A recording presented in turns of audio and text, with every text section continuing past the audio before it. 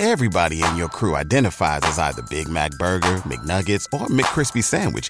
But you're the Filet-O-Fish Sandwich all day. That crispy fish, that savory tartar sauce, that melty cheese, that pillowy bun. Yeah, you get it. Every time. And if you love the Filet-O-Fish, right now you can catch two of the classics you love for just $6. Limited time only. Price and participation may vary. Cannot be combined with any other offer. Single item at regular price. Ba-da-ba-ba-ba. The Coaches Network, bringing the game together. But the more you know, the less you know, if that makes sense. And I think that it's really opened my eyes up, going deeper into the qualifications and deeper into my learning, how little you know about. The Coaches Network, bringing the game together. You're now listening to the Coaches Network, a podcast aiming to bring people at the heart of coach and player development together. My name is Coach Yas, a UEFA A licensed, FA Advanced Youth Award and FA Goalkeeper B licensed coach. With over 10 years of experience working in youth football from grassroots right through to Premier League academies. I'm currently operating as an affiliate tutor for the FA alongside working towards a Masters in Performance Football Coaching. Today I'm going to be joined by my co-host and the Coaches Network Analysis Specialist, Coach Ben.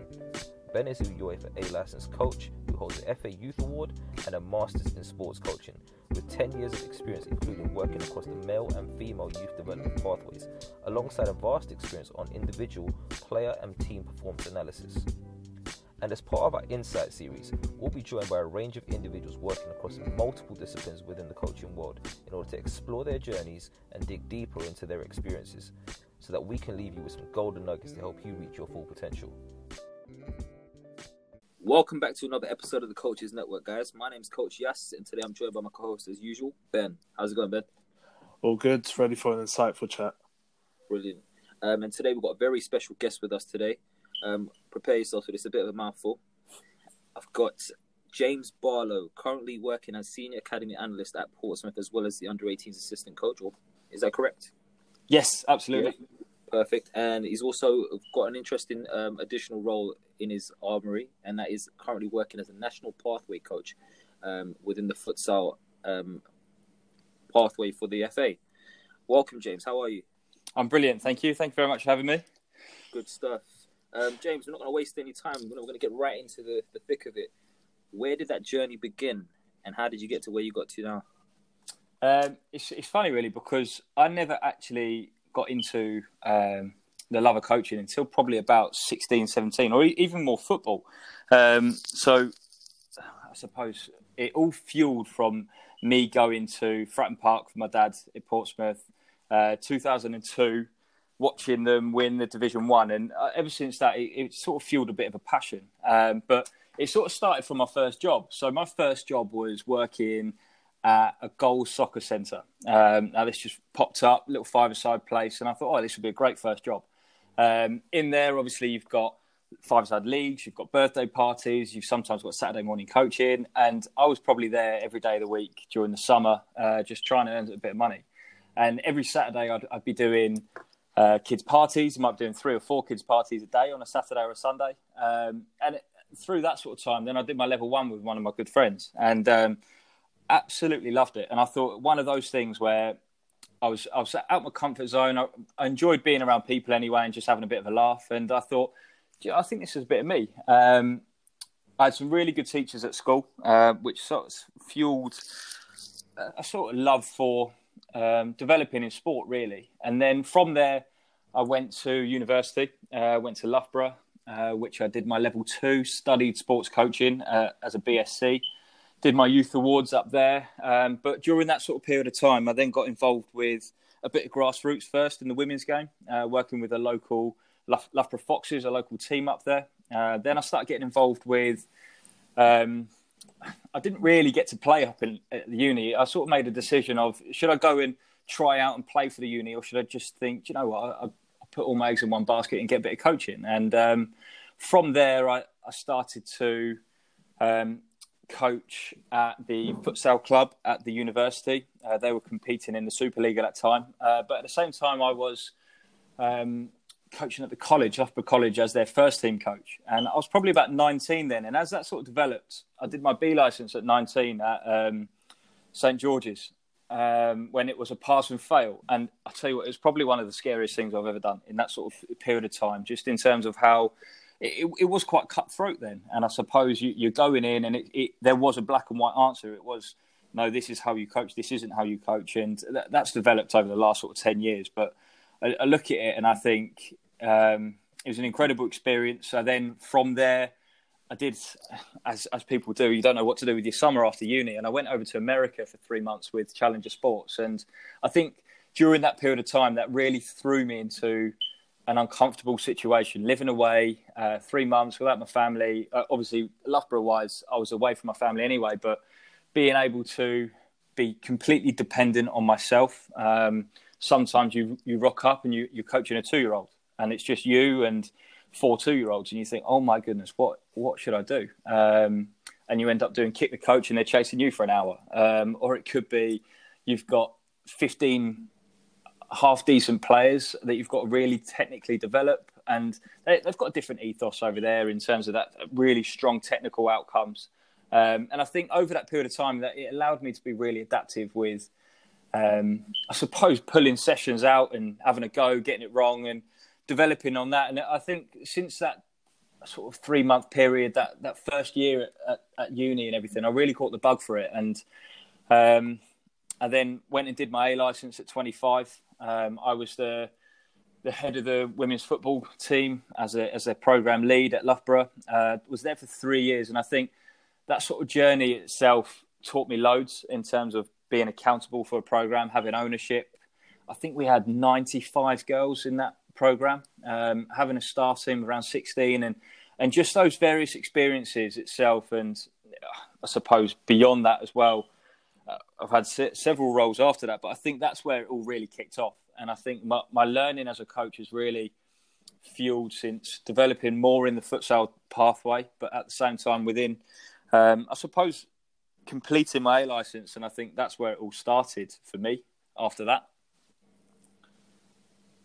And just on there, you're quite an interesting start to that bit. You talked there about the pass or fail in the terms of the B licence, and obviously how things have obviously changed now. Just interested, what year did you take your A licence? So I was 25, so that is 3 years ago. Okay, so just after the pathway changed in terms of it. Yes, absolutely, yeah. I guess a journey rather than an exam, shall we say? Yes, What were your thoughts in terms of that aspect of things? I mean, I went through a similar journey. Did my B licence old format, A licence new format, around the same time. Really, I think it was 2016. I did mine. What were your thoughts on that? I think it was really beneficial for me, to be honest, because I was balancing the youth award at the same time, and I did mine with the Loughborough Women's Programme, and it allowed me to really delve deeper with my tutor, who was Craig Hinton, into what I believed in and how I wanted to play. And it was very much centred around, we're in a top division within university. There was quite a lot of pressure in terms of maintaining that status. And I think you get quite emotionally involved with the coaching because you want to improve and you want to make a really good impression. One, because you think that you've got a status with that sort of university, but at the same time yourself wanting to make an impression of how you are as a coach. But I think what taught me a lot is it wasn't all about the X and the O's, as we were talking before. It was a lot of it was getting to know the girls, what made them tick, getting to know the university, getting to know the league, getting to know the coaches that I was with, the staff that I was really fortunate to work with, and just what I could really bring to the table. And I think the journey itself allowed me to think beyond just what football, what 3-5-2, what 4-4-3 was, and understanding that how am I going to get the best out of these girls that are working to become sports scientists, lawyers, engineers, and understanding that there's a completely different context. Whilst during that time working within professional football at Burton Albion and at Boston United in the conference. And I think that I had 3 different experiences during that time in football that allowed me to, I suppose, pinch ideas, get things wrong. And that environment allowed me to really take ownership of what I believed was right and I suppose I had to hold myself accountable if it went wrong. And I think that the A license itself allowed me to nurture that reflection. Just beyond that, then, would you mind maybe just offering some insight and thoughts on those coaches who are maybe now going through the pathway now? And, I've spoken to quite a few of the coaches in recent times where they maybe express some frustrations because they feel that maybe there's not as much emphasis, or at least from a tutor delivery perspective, around the technical elements of the course, and seems to be much more focused around the other three corners in that respect. What are your thoughts on that, and what would your advice be to maybe coaches who have got that mindset around potentially how to develop that technical aspect a bit more? Yeah, I think, look, especially during this period of time, there is a volume and a sheer volume of content around technical development, but I don't believe that sort of things is a one size fits all approach. I think you can tell the X and the O's all day, but I think that you have to challenge the character of the players that you're with, their decisions. But I suppose it's finding that process of supporting the player's decision. Now, sometimes it might be you need to, as a 9, shut off the line in between the 5 and the 6, and there are non-negotiables that you'll find as a tactic that you like as such. But I suppose a lot of it will be, if depending on how you work, is the principles of what you like. Now, I did a lot of research around the game, about formations, about understanding different things, reading different books. And I think you get in a cycle of trying to know too much. And I think sometimes you've got to take a step back and go, well, actually, who am I coaching? What do they really need to know? And probably this is a bit too much for them, or even for me at the moment, because if they question me and go, well, why am I doing that? And you aren't able to give them the justification, the rationale, and just because you've seen someone play out from the back like it and you want to emulate that, I think that's a really difficult thing to do. But I think it's important to get wrong and have a go. But at the same time, I think it's really important to go, well, what do I need as a coach? What do players need? And create a bit of a journey between that, and understand that you might say to the players that I want to try this formation because I am learning at the moment. We're all learning. I'm trying this system, but these are the principles that I like. I really want high pressure. I want to play in between lines. I want to face forward in possession. And I think when you have those underlying principles, it probably doesn't matter what tactic you play. It's all about the sort of spatial understanding and the invasion game aspect to it. Denying one end, scoring in the other end, or however you like. I think that's a very good point that you made there. And Yas has kind of brought up in sort of like previous podcasts that we had, that in terms of that sort of you're sharing your journey with the players in terms of your development, that you're being open to them, that, okay, cool, I haven't tried this before, but like, let's have a go at it, sort of thing. Yeah. But you have that consistency there where, like, there is general things you would expect regardless of what formation it is that you're playing and stuff like that. Yeah. And also just about that whole sort of element of knowing your players, you had quite like a varied sort of experience whilst you're up at Loughborough. So you're doing Burton Albion's academy there, Boston United, and the women's game.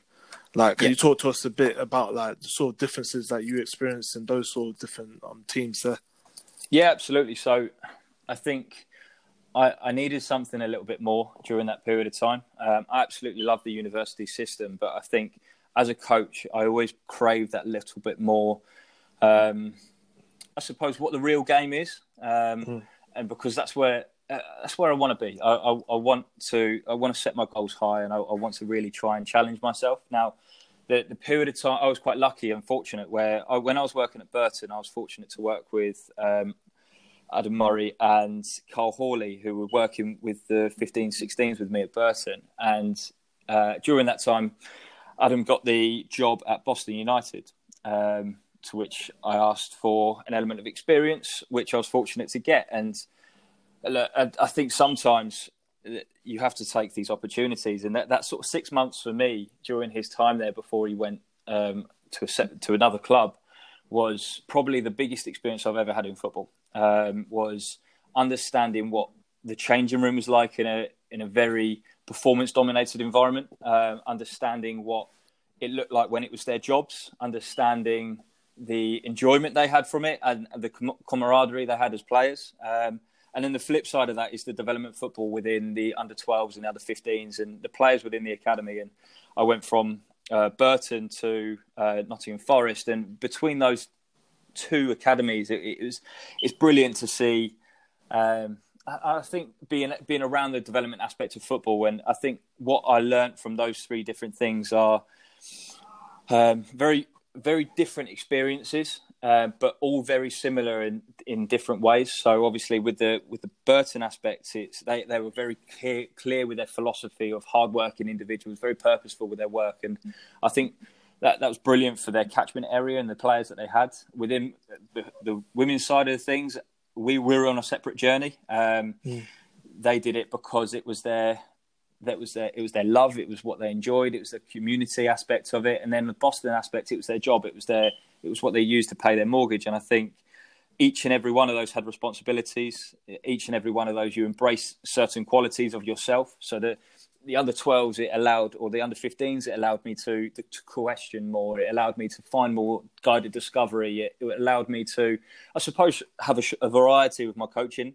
With the girls, it was very much, I'm going to try and teach you a certain way of playing, and let's try and get it right. Let's try and get it wrong together. But that, I suppose, that was me moulding my belief in how the game should be played. And then at Boston, I was very much facilitating what my views were. I was on set piece duty at times. I was on the touchline during match day when we got Salford away on a Tuesday night, and it's a different area of the game where suddenly if someone loses their man on a corner, it was so massive, and it really opened my eyes up to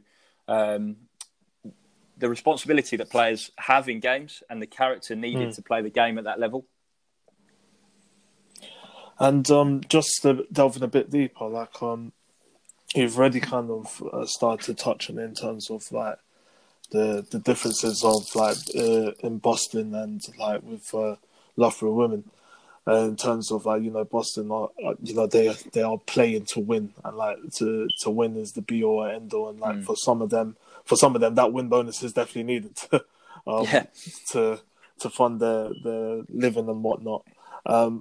But in particular with the coaching, did you see yourself communicating in like different ways with like female players in comparison to the male players? Because I've had experiences of both as well, and I felt like it is different. Not that it's necessarily a good different or bad different, but it is different in the way that you generally communicate with them.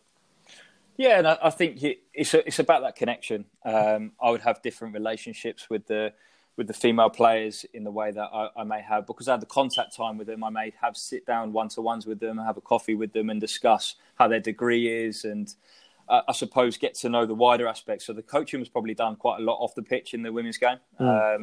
And I suppose just sheerly down to the volume of contact time that I had at Boston, which was, I suppose, 2 nights a week. It was quite, it was very different, really. It was, this is your role, complete your role. But you had that responsibility, and then you get to know the really big characters in the groups. And I just think at times that there's no different way that I communicated. It was just, I suppose, the message may have been different because of the level and the difference within the game. But in terms of, I was a lead coach at Loughborough and I was assistant coach at Boston. So I think in terms of other aspects, I probably communicate in a very similar way, in the way that I would speak quite one-to-one with a lot of players, because my message was quite small at the Boston aspect, and it was the best way to communicate within the Loughborough aspect. And but I think one of the things that really challenged my coaching was within the futsal aspect of trying to see the game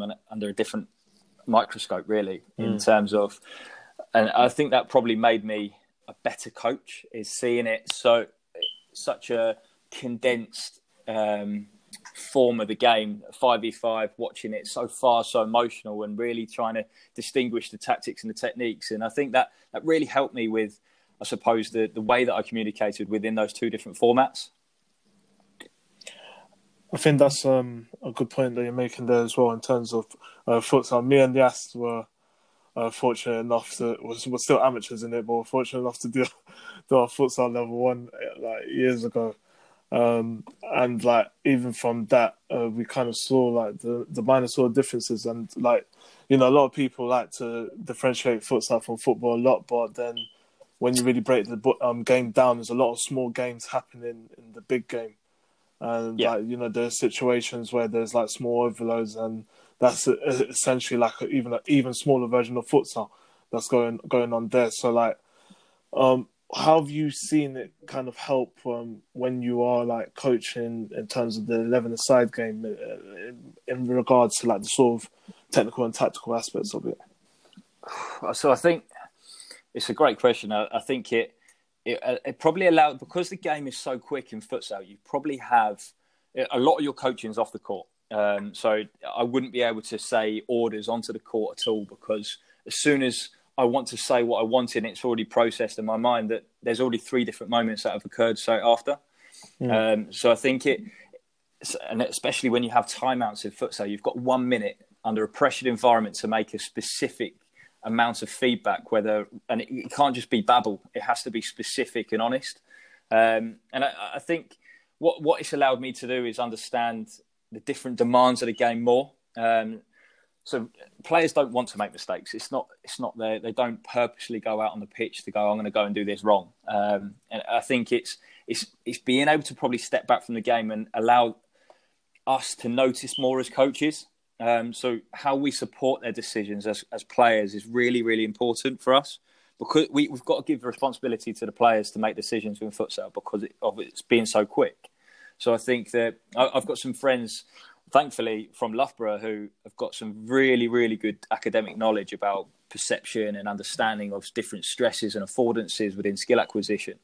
And being able to understand like the game state, the speed of the pressure itself, how to read pressure, specific angles of how you receive the ball, how you support your friend, what the main emotional states that players go into. I think when you break those down, a lot of the time in football, and it was a really big thing that I used to do, is just coach during. But I think what futsal has allowed me to do is coach more in the before and after phase. And I spoke about lows at the moment, but it's something I've really tried to challenge myself within is people are messing up on their receiving skills, but it might be because in the previous before phase, they haven't moved or orientated their position of their body enough to create a position to receive to play forward, or they're not facing forward in it. So, and then understanding, well, if I then drop into this space, does the defender follow me?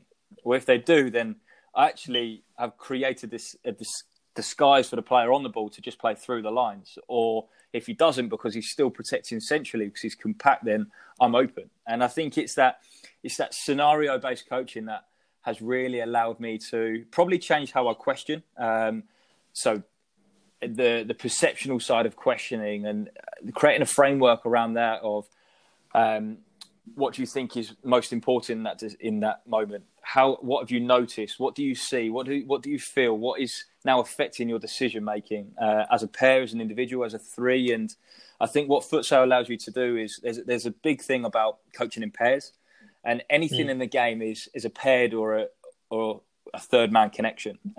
Anything more than that is an influence, really. So I think when you strip that back down, it's in football, how do people support one another? Are people connected through eye contact? Are people connected through their distance? But at the same time, then being able to really, dilute or strip it down, the technical detail, to then bring it back up for their decision making. No, I think that's a very good point that you're making there, because it feels like coaches are always rushing to the bigger picture of like the tactical aspects of the game, but then some players aren't even able to execute like the sort of technique correctly. So like it's all good you talking about like how you want them spaced out and all this, but if the player is struggling with their basic receiving or doesn't know how to, it kind of falls on us a bit to take responsibility of that. I just want to go back now to your timeline. So currently now, fast forwarding, you're now the assistant PDP coach at at Portsmouth, as well as the senior academy analyst there, and you're doing the performance analyst job for the England futsal team as well, the under-19s. What does your role now entail day to day? How are you balancing it all out? Well, obviously, so the role that I've just got was, thankfully, just before lockdown. Now, during that period of time, obviously, there's been very minimal football. So I think at the moment it's almost planning into the return to play for next season. Now, what I would like to try and involve in the role is that integration of performance analysis with the coaching. So when we're on camp, sometimes with the futsal, it might be we've got a session on our possession. We might show a video of how we defend within as a high press. So 2 minutes of clips of that. Bang! This is our examples, and then we go and train on it. And then it's being filmed. Then you might clip the training during that. And I think that integration during the process of coaching, planning, reviewing, and all of that is really key. And it allows the players to reflect in action and post-event. And I think it's something I would like to bring into Portsmouth, but at the same time, really challenging myself in utilising the technology, bringing players into more of a being accountable for their own individual clips, their own learning of themselves, because there's so much information that they can get provided now. I think they've got an opinion, and I think it's really important to understand their opinion of the game. Because when they're going to go into a senior changing room, it's not necessarily go, here's everything I know. It's, well, can you do this role? Do you understand this role? Can you contribute and do this role for the team? And the more they reflect upon themselves and their niche and their quality as players, and developing that sort of technical and understanding, but being accountable for their decisions. So at times they will get loads of clips themselves, but sometimes they just sit on a computer and they're underutilized. And I think I really want to make sure that what we do is streamline and utilize. So we film it, we review it, we train. Then when they come back, they might go, "Oh, can I just have a little look at my the set pieces from the weekend?" Brilliant, no problem. Then you sit. Then what they really want to do next year is that more one-to-one, and that introduction of SEP next year for performance professional clubs, with their education is really important. So when they finish their apprenticeship, they'll understand their role more, their clarity. So if they're a centre half, they're a forward, they'll know exactly why and what is required of them within that position. So that sort of that holistic piece of can you do more as individuals? Because it's not just me trying to educate you. You've got to try and educate yourself, but bring me into that and bring me and let's have that conversation. So I think the role in itself is developing. I think the role of analysis and the use of video and everything is forever growing within football. And I think it's really exciting to bring that in part of the coaching. And also just being part and supporting the brilliant work that's already happening, really. No, I think that's actually a good way of going forward, because like from my little experiences in academy, like I feel like analysis isn't used as effective as it really should be. And you kind of brought up in terms of from the technical and tactical aspects of it, it helps a lot with the players in terms of the way they're viewing the game and kind of opening their eyes up a bit more to the bigger picture of it. But also from a psychological perspective, when that player feels like they are underperforming, you show them the highlights of their performances. It does remind them of why they are there, sort of thing. So Absolutely. it's a really effective 100%. tool. A really effective tool. And I think it's really important to see what they see.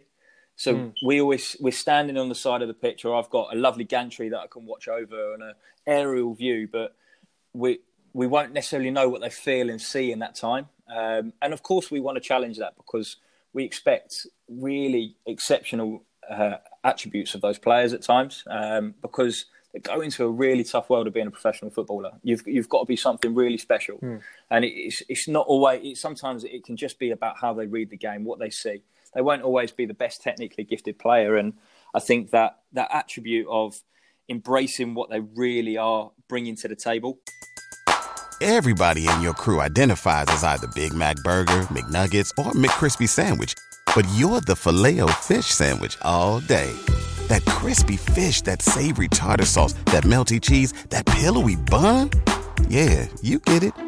Every time. And if you love the Filet-O-Fish, right now you can catch 2 of the classics you love for just $6. Limited time only. Price and participation may vary. Cannot be combined with any other offer. Single item at regular price. Ba-da-ba-ba-ba. But at the same time, then understanding, taking a step back and reviewing and being quite critical and critiquing their own performances to be better in what they do. I think just something that you touched on there, James, about them reviewing and being critical about their own performances. I think that's a large piece that maybe a lot of coaches maybe often, I guess, overlook or just completely, don't really see the value in. A lot of coaches, we have this whole thing, especially right now, everyone's talking about things being player-led and player-centered and whatnot. And obviously, I think within that, it's important to highlight there's a major difference. Yeah. Obviously, for first and foremost, I think when it is player-centered, there's nothing wrong with the coach taking that initiative. And I personally don't believe the players always need to take the initiative and take the first steps towards, I guess, their own development. As long as there's an understanding of what the process that's being followed in that moment in time is trying to achieve. Just kind of to build on that, then, what would you say are some key things that maybe you've observed and you've, I guess, come across in helping players develop that self-awareness? Yeah, I think the self-awareness piece in itself is such a big book to try and understand. I think it's something that I'm trying to really understand more. I think firstly it's detracting their emotion, so it's rational thinking.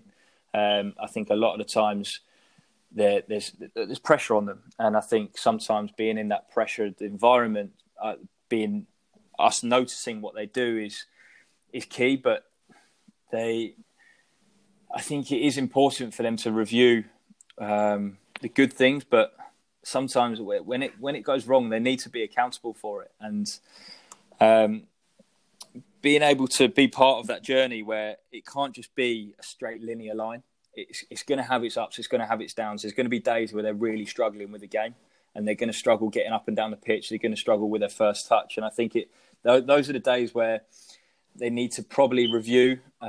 It's the environment that you set as well.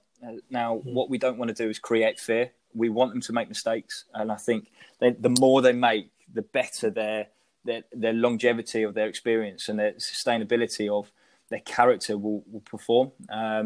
They need to have those bad games to know what it feels like, but they also need to have those jubilation moments where they go, "Oh, I was brilliant today." And I think it can't all be middle ground. It has to have an up and a down. And I think there's that photo where sometimes it's what does the end result look like? Is it a nice straight line to the end flag, or is it ups and downs? You're going over a lake of crocodiles, you're going over a mountain, and that's probably what it is. But I think what we all need to probably do in our coaching is listen and question.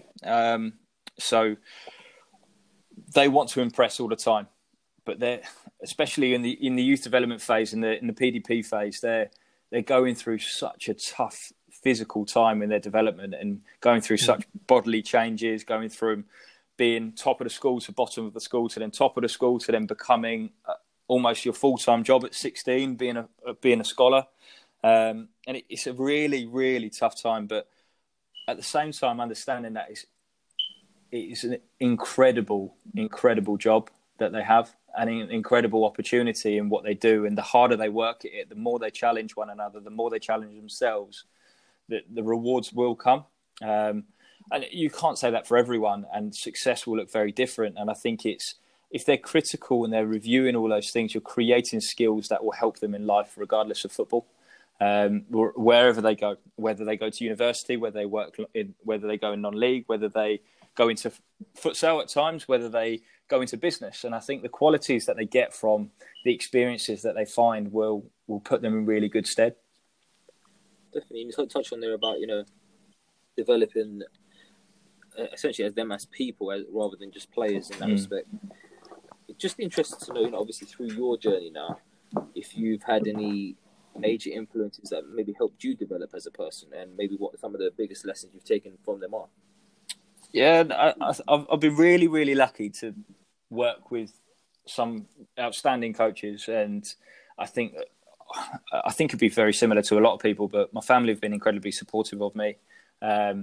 Living away I was away for 8 years, trying to be dependable on it, and I think that I've got two separate journeys going off in one. I've got the futsal side and I've got the football side, and I've got people in those areas that have really influenced me. So I've been really fortunate to work under a lot of the England coaches. I worked under Mike Barlow, I worked with Mark Forrest, I worked with many, many different coaches within those areas, and Sean Kitson, and I think those people themselves in futsal have really challenged my thinking, and I think we've got a really good ethos where we're not afraid to get it wrong with each other, but someone brings something to the table. When you question them why, it's not because we're going, well, we're not sure of that. It's because we're really curious and we want to develop. We want to be part of the journey. And I think within the football side of things, I worked the academies I've worked under have been absolutely outstanding for me and my personal development. And more recently at Forest, working with Dan Bale, Don Gethfield, Jody Caldwell, and Gary Brazil. I think a lot of the time, what I've taken from them is it's okay to not know everything. I think when you go through all your licenses and all the qualifications, and you sit there and you watch people and you take so many notes, and people will be like that during lockdown at the moment. I'm still doing it. Is you're trying to create every bit of get all those golden nuggets, put it together, and then try and understand and put it in your own context. And I think then it's going, well, what is my niche as a coach and what can I bring to the table? And I think, but during those times, everyone's given me an opportunity to have ownership and responsibility and being accountable for what I do. And I think that's probably taught me so much. And I've had more things go wrong in that sort of time than I have done gone right. And I think that you have to be in environments that you're comfortable with getting things wrong. And one of the biggest environments that I was with, and people that really helped me, was a guy called John Harper, who was the translator for the England deaf squads. I was fortunate to be the under-21s deaf futsal head coach for about a season and a bit. And that was a very accelerated learning opportunity for me. Coaching through a translator, making sure my message and my clarity was consistent and simple.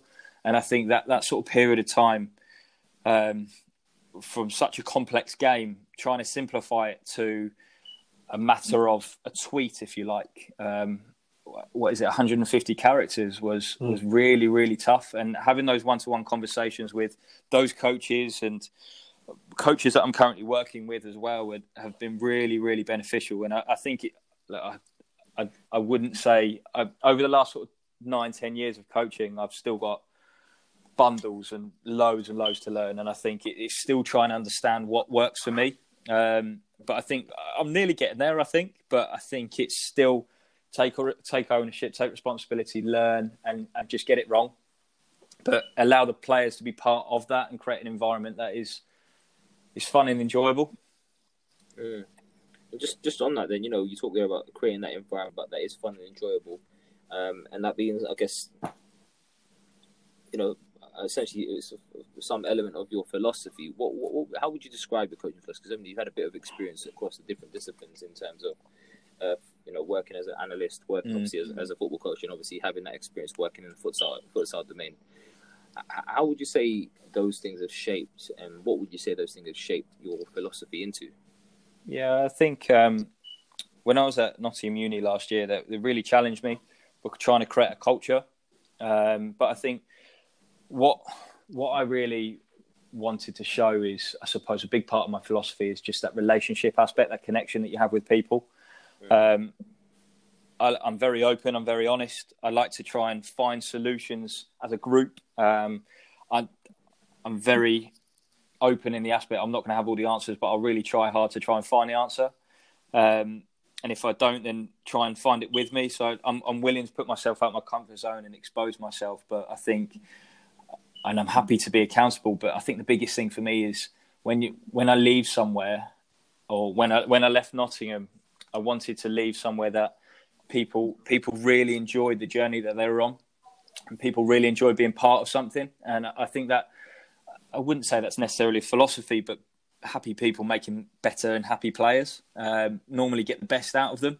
Now, I'm really, really conscious about those sort of things. And if you don't enjoy what you do, you're probably not going to do very well at it at times. I think sometimes when you're going through development football or performance football, you can lose sight of that sometimes. And I think trying to still keep that fire burning, that hunger and that pure love for the game is really, really important for me. Definitely. And, just touching on there, those are some of the, I guess, important factors for you. I just got out of curiosity now, if over your time working across the different disciplines, if there's been any things that you would maybe try and avoid and maybe try and steer away from in that respect. Obviously, a large part of what you said there is linking in with the players, having that connection with the players, and certainly you touched on it earlier as well, even when you're working with the women's side, taking some time out to get to know the players on a deeper level. And I think it can often go overlooked at times of that, in terms of how important that connection can be, in terms of just building that trust with the players, and sometimes just having that trust in that. I think being vulnerable with them can take you a long way as well. I'd just be curious to know, moving on a little bit, as to if you had any specific things that help keep you inspired and motivated to keep, I guess, pushing and striving to become better at what you do. And I can't. And I'll be assuming it, and I'm sure I'm not going to be far off that. Your passion for the game is obviously one of those things. But obviously, coaching can be quite a rewarding job, or however you wish to look at it. Yeah, absolutely. What else would you say will keep you inspired and motivated? It's a great question, because I think I speak to my friends about it all the time. They love football. They always ask me about it, and they think, "Oh my God, you've got such an amazing job." And I think they don't know the half of it. But I think tell them to do a wet Tuesday night session. And I think what keeps me inspired and motivated is, again, it is that I love what I do. I think that as a job, you seeing what you can get out of people, seeing what you can challenge yourself, and sometimes you take a step back and go, "Wow, that was pretty special," or that was. And again, as Ben said, it could be a Tuesday night where you're just getting absolutely hammered on with rain, and sometimes you get that last minute winner, and it's just all your worries have gone. And I think that just the pure emotion of it is really exciting. But I think it's being part of something, being part of a journey, and having a purpose within what you do. And then people, I suppose what's exciting for me is having those conversations in maybe 20, 30 years' time. We're going, who made that impact on your coaching or your playing career? And I would love for one player out of hundreds that I may have coached to say what I could have helped them with, whether that is imparting the tiniest little thing, putting a smile on their face, whatever it may be. And I think what motivates me is you don't know what could be, and it's sky's the limit almost with coaching. But also I think it's sometimes, and I was in education for about 6 years teaching, and what really got me through some of that sometimes is, and I love the teaching, the connection you have with the players, but sometimes afterwards I'd finish teaching and go, "Oh, I'm coaching tonight, I can't wait," or I want to try something new, this is really exciting. And I think what excites me at the moment is obviously coaching and being part of the club that I've supported since probably the age of 5. Seeing them in the Europa League, seeing them with a team that I absolutely loved, seeing them win Division 1 and being through the emotions of it. And I suppose it's quite exciting. But I'd say probably the coaching journey within professional football is very, very limited for me yet. So far, I've only really been in academy football for 5 years, and I think in the grand scheme of things, I'm so young within coaching. So I think that what excites me is going away to those tours potentially with England, trying to win something, trying to be part of something, trying to develop players with those different experiences, trying to be part of developing a culture, developing a framework of playing, and just being around the pitch, really. I don't think there's a better feeling than seeing that pitch with a little bit of dew on top of it, ready to see a little sidewinder hit the back of the net. just got, kind of leading on from that, what would you say are some of the biggest bugbears that you might have within coaching? I mean, we've all got them. Yeah. Sometimes we see them and certain things, they almost make us cringe a little bit when we do see them. What would those things be for you?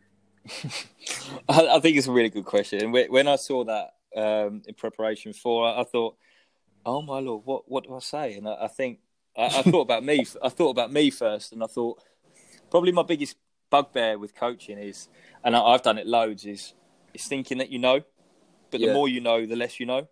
If that makes sense. And I think that it's really opened my eyes up, going deeper into the qualifications and deeper into my learning, how little you know about cognitive development, child development, maturity, the tactics of the game, and how complex but yet how simple the game really is. And I think one of the biggest bugbears for me is the classic quote of listening to reply, but not listening to understand, and taking that moment where sometimes you need to listen to what people are saying. I had a really good CPD a couple of years ago of an international negotiator teaching us the art of listening effectively, paraphrasing what people say, using questions based on what people were talking about. And I think that over the last couple of years has really, really zoned in on me, because I think when you're in a room of coaches, obviously, and I've done it loads, and you go, I can't wait to say this because I want to show what I know.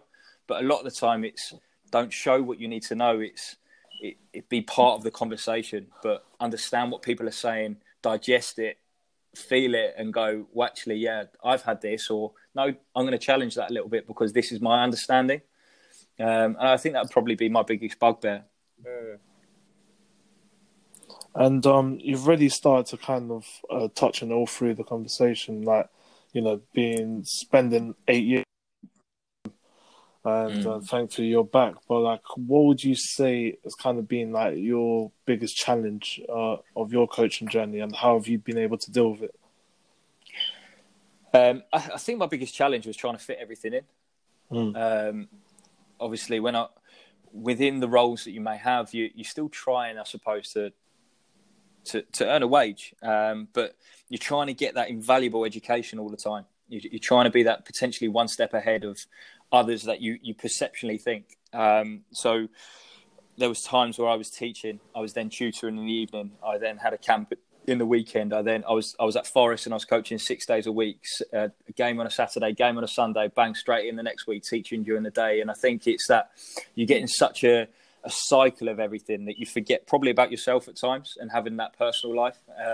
Thankfully, I've got very supportive relationship and family, and I think it's that period of time where when it stops, it really does stop, and you think, oh my, it's hit me like a train. And I think that period of time where you think that it's the right thing to do is just keep going, but you probably don't get to stop and review and reflect upon everything as best as you can. But yeah, trying to fit everything in, it was really, really tough. But do I regret it? No, I don't. Absolutely not. I think it just became a way of life for me. But at the same time, because of the love that I had with all of it, it was brilliant. As mad as it may sound. And we're now kind of winding down now on this conversation, and just when you started at the age of, was it 17, 16? Yeah. So basically yesterday. Yeah. If you're able to turn time back now and talk to yourself when you first got into coaching, what would you tell a young James Barlow? I think it's a brilliant question, and I think it's be more self-aware, get it wrong, and when it is wrong, accept that it is wrong, or understand the feedback because people are trying to help you. Be around as many people as you can to understand, but sometimes don't always crave that feedback. Like, review it yourself first, because I think we've all been guilty, or I definitely have, of doing something and wanted immediate feedback.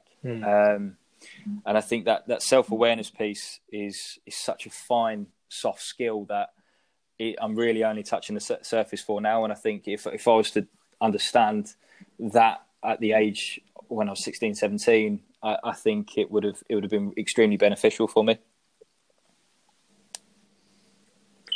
Definitely, and I think just touching, building on that, it'll be interesting to know, having gone back to that point, the age 16, 17, giving yourself that message.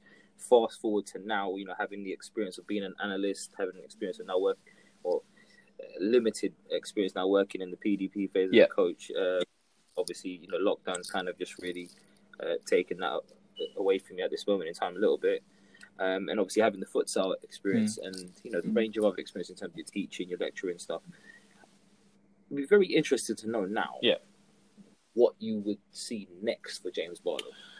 I think next for me, it's putting my feet firmly on the ground and not looking at what's next, almost thinking this is now a period for me where I can gain a really strong level of continuity and consistency in a workplace. One that I love and one that I want to thrive and be challenged in. And I think for me, having that vast period of time up in the Midlands, but there was a lot of workplaces in a lot of period of times. And I think for me now, I just want to put my feet firmly on the ground, work hard within what I do, and just contribute with a view of longevity and sustainability. Yeah. And, so you kind of building on that then, it'll be interesting to know if you now had to fast forward, however many years, and I wish you had the longest career possible. At the end of your career, what would you want your legacy to be? Oh, what a great question. Well, as you said about the career aspects, I think it's have the best time possible within the short period of time that you may have within the game. And what I mean by that is you think 20 years is a career, 30 years, but it's not a long period of time, really. I suppose I want to look back and think I've had a great time in football, but at the same time, embracing and enjoying the chaos of the game, however emotional, however erratic it is really looking back and thinking that I've developed some exceptional talent, I've exceptional players, exceptional people, and but I've had a really good time during it. And I think, again, sky's the limit with it, really. And I'm really not sure how else to answer that question, because I think legacy-wise, I don't think it's me to dictate that. I'd like to think that you let your work do the noise almost. And if you have a legacy, amazing. If you don't, then I suppose it's part of the parcel, and that's not a problem at all. It might just have an influence on one person, and that could be quite fulfilling. Definitely.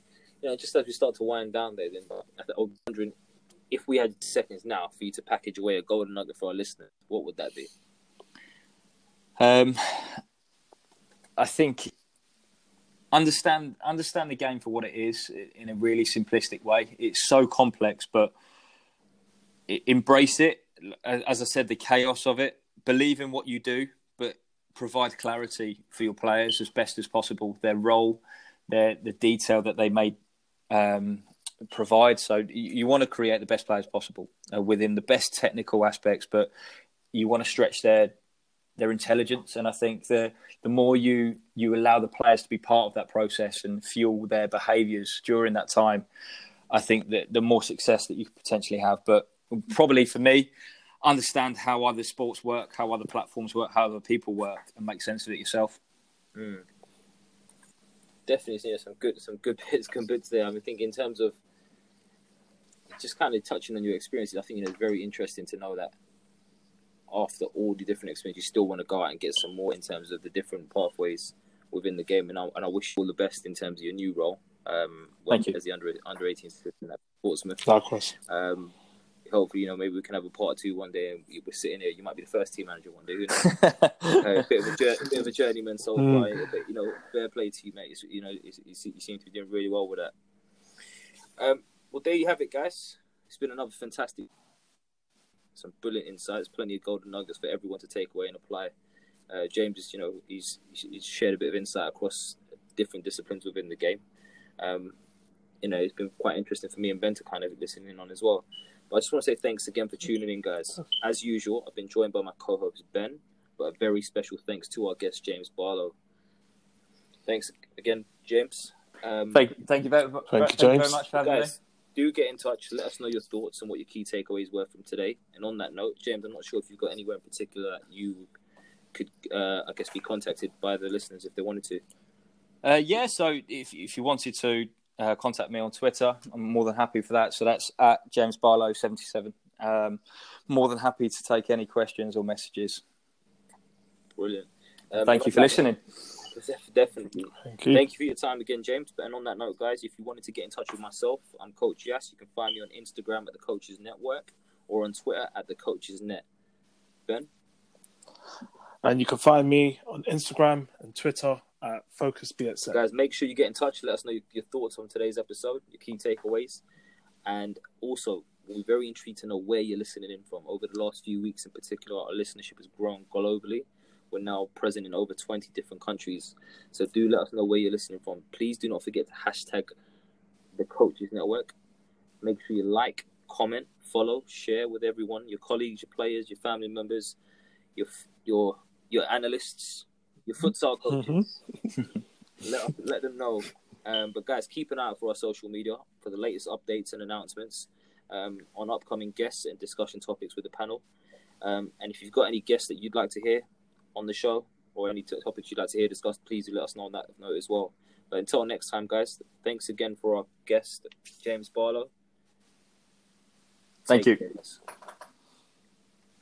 Perfect, James. So what I'm going to do, first of all, thank you very much for your time.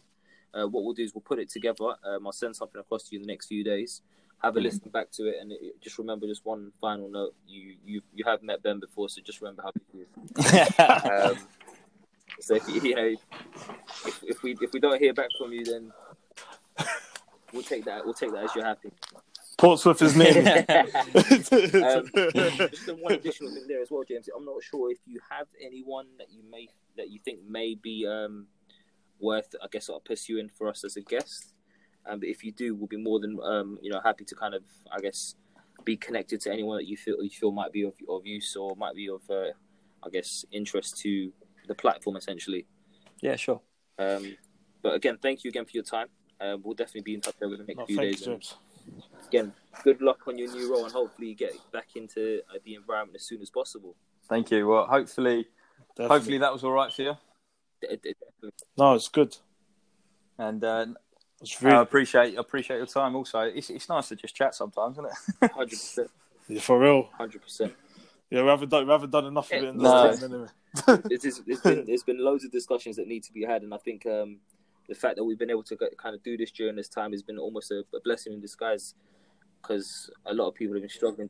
100%, man. For me, personally, I mean, how many episodes have we recorded now, Ben? We're close to maybe 45 episodes in the last 4 weeks. Something like that, yeah.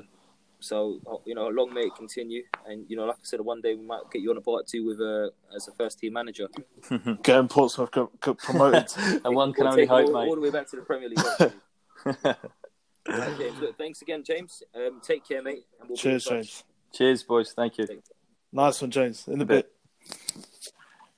Well, there you have it, guys. Another edition of the Coaches Network Insight Series, where we sit down with experienced individuals across the multiple disciplines within the coaching world, hoping to explore their journeys and key insights in order to package away some golden nuggets that you can apply to help you reach your full potential. I've no doubt that you've enjoyed today's episode as much as we have, but I just want to say thanks again for tuning in. The support is much appreciated. Please do get in touch with us and today's guests.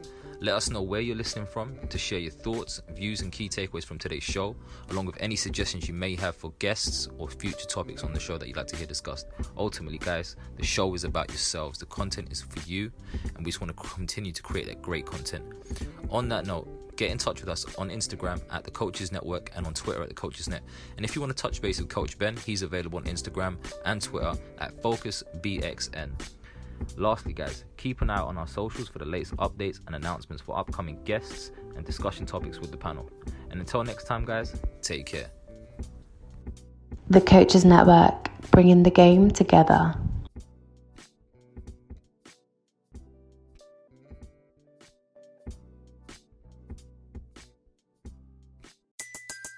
Everybody in your crew identifies as either Big Mac Burger, McNuggets, or McCrispy Sandwich. But you're the Filet-O-Fish Sandwich all day. That crispy fish, that savory tartar sauce, that melty cheese, that pillowy bun. Yeah, you get it. Every time. And if you love the Filet-O-Fish, right now you can catch 2 of the classics you love for just $6. Limited time only. Price and participation may vary. Cannot be combined with any other offer. Single item at regular price. Ba-da-ba-ba-ba.